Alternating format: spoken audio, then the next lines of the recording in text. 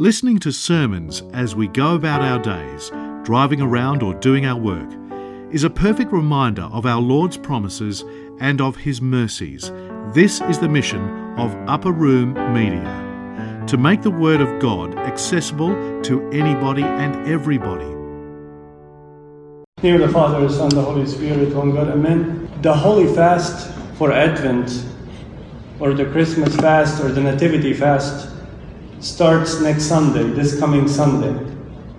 So I'm sharing that with you now so you prepare your mind and heart for the fast. Because the fast doesn't just happen. The fast is an actual, deliberate, intentional act. I'm fasting. This fast, we have to get ready for it from now. So I'm saying this now so the fast doesn't take you by surprise on Sunday. So you start thinking about it from now. I know this week is a festive week for many of us. At least you get that break. But then know that Sunday is the day we all start fasting. Okay, there's no such a thing in the Orthodox Church as I'm going to start the fast a week later, or 2 weeks later, or I'm going to start, a week before Christmas, before Nativity. This is nonsense. It's called a communal fast, which means that we all as one person fast together.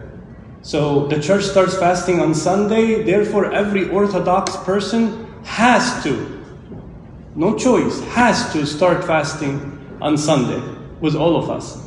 Also, one thing I noticed and I forgot to talk about in the past is that if somebody's not fasting a communal fast, if somebody's not fasting a fast of the church, he cannot or she cannot take communion. Let's say we're fasting the Apostles' fast and someone's not fasting. You cannot take communion. You cannot say, I'm going to start fasting today. You can't. You have to be fasting first in order for you to partake of the communion during that fast, during that season. So I just want you to start thinking about the fast from now so you take that fast very seriously. It is the second greatest fast in the church. The first being the Great Lent, the Great Fast. This is the second greatest fast in the church, the fast of the Great Advent. And most importantly, I want you to think about the things you want to fast about. Things like gossip, things like talking bad about people, things like about betrayal, things about slander. These are the things we need to fast about. That's the fast. This is a true fast. You can fast from sunrise, from the night, all the way until sunset. But if you're doing the same things you're doing, your fast is not acceptable. Read Isaiah 58. Chapter 58 in the book of Isaiah, and know what the fast is really about. You're going to find that most of us don't really fast. You're going to discover that most of us, our fasts are not accepted by God.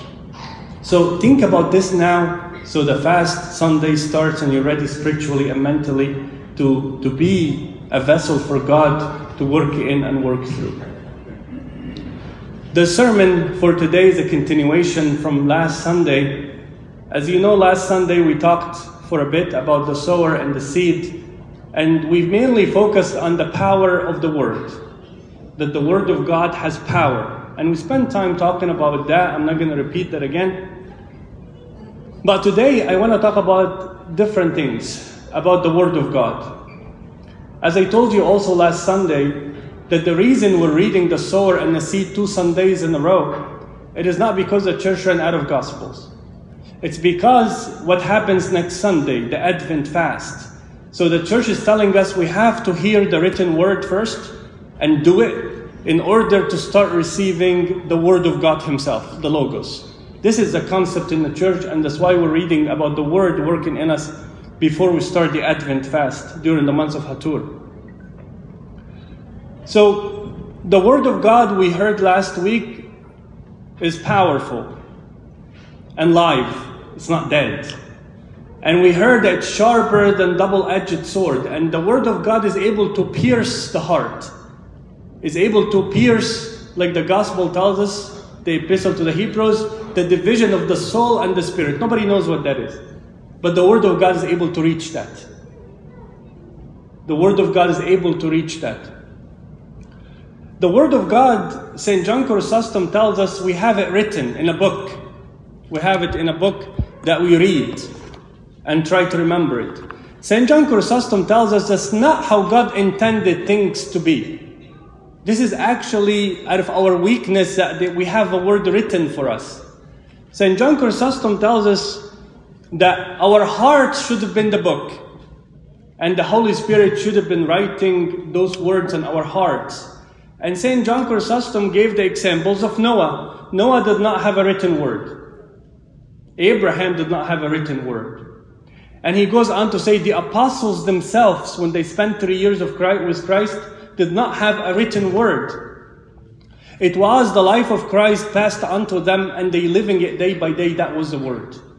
That's why Christ told them, the Holy Spirit, when He comes, is going to do what?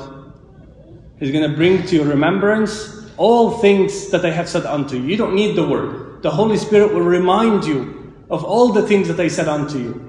My peace I give to you, my peace I leave with you. The point here for us, now that we have the written word, because of our weakness, we have to refer to it. At least what we can do is the word of God, memorize it. So many youth and adults, of course, do not memorize verses anymore. When you tell them, what's your go-to verse? Silence. What is your go-to psalm? When you're down, when you feel like the world is against you, what do? Nothing. So the written word is not accessible. The written word of God is supposed to be accessible in those times. The word of God is live and active and able to comfort us and able to help us, and has power in itself. Just so you know the power of the word of God, it was the word of God that created the universe.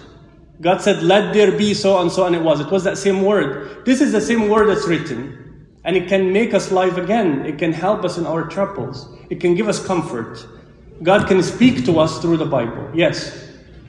So we have to have the word of God ringing in our ears every day.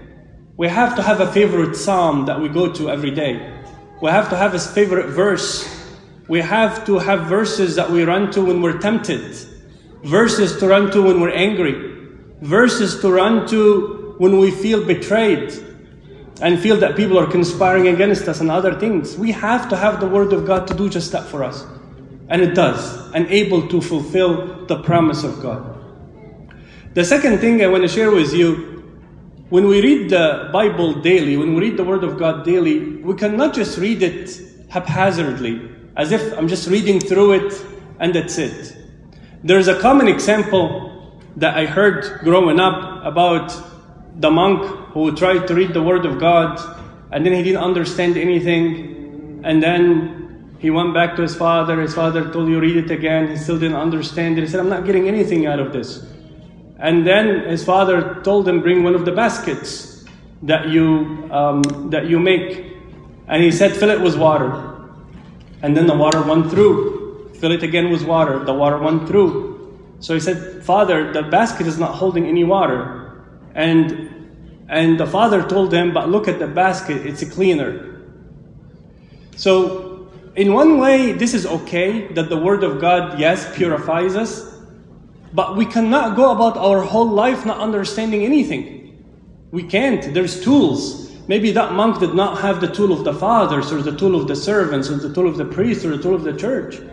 We have resources to understand the Word of God. If some of us are in school, and they're going through an academic book, and there's a physics problems, or a biology issue that they're dealing with or reading, they have so many resources that they have to go and understand. They cannot let it go, or else they're going to fail. We don't do that with the Word of God. We need to study the Word of God. Sometimes I talk with some youth who are not Coptic, and I see their zeal about studying the Word of God. Christ said that, and he was thinking that, and how beautiful is this, and he said that. They didn't reference the fathers at all. But they're able to study the Word of God. Imagine that we have the fathers, and we have the resources that we can use to understand the Word of God. We have no excuse. The resources available to understand the Bible are immense. You just have to look. And it's not time consuming. It only takes 10-15 minutes at max. So we have to study the Word of God. We cannot just read it and go about life not understanding anything. And we have to memorize the Word of God. We have to have a favorite psalm. We have to have favorite verses that we go to in time of trouble. The second thing about the Word of God, we cannot be hearers. We have to be doers. If Christ tells me in the gospel reading that unless you forgive from all your heart, you will not be forgiven, you better believe him. Christ doesn't bluff. Christ doesn't just say things. He means what he says. You have to forgive from all your heart, or else you're done. You're ruined. So when you hear Christ telling you this, don't just sit on it. Act. You leave the liturgy. Those that you think you have wronged them, or those you think you're not at peace with them, call them and say, I have sinned, forgive me, I'm sorry. Act on the word of God. Do not delay. When God moves you by his word to do something, if you owe someone an apology, or you have to fix something you did in the past, fix it. Don't say they forgot about it, we moved on, they get over it. Act on the word of God. Act on the word of God. If you hear the word of God says, those who curse and the liars and the cowardly will never inherit the kingdom of God, say, today I better stop lying and I better stop cursing. You have to act on the word of God. When you hear it, do it.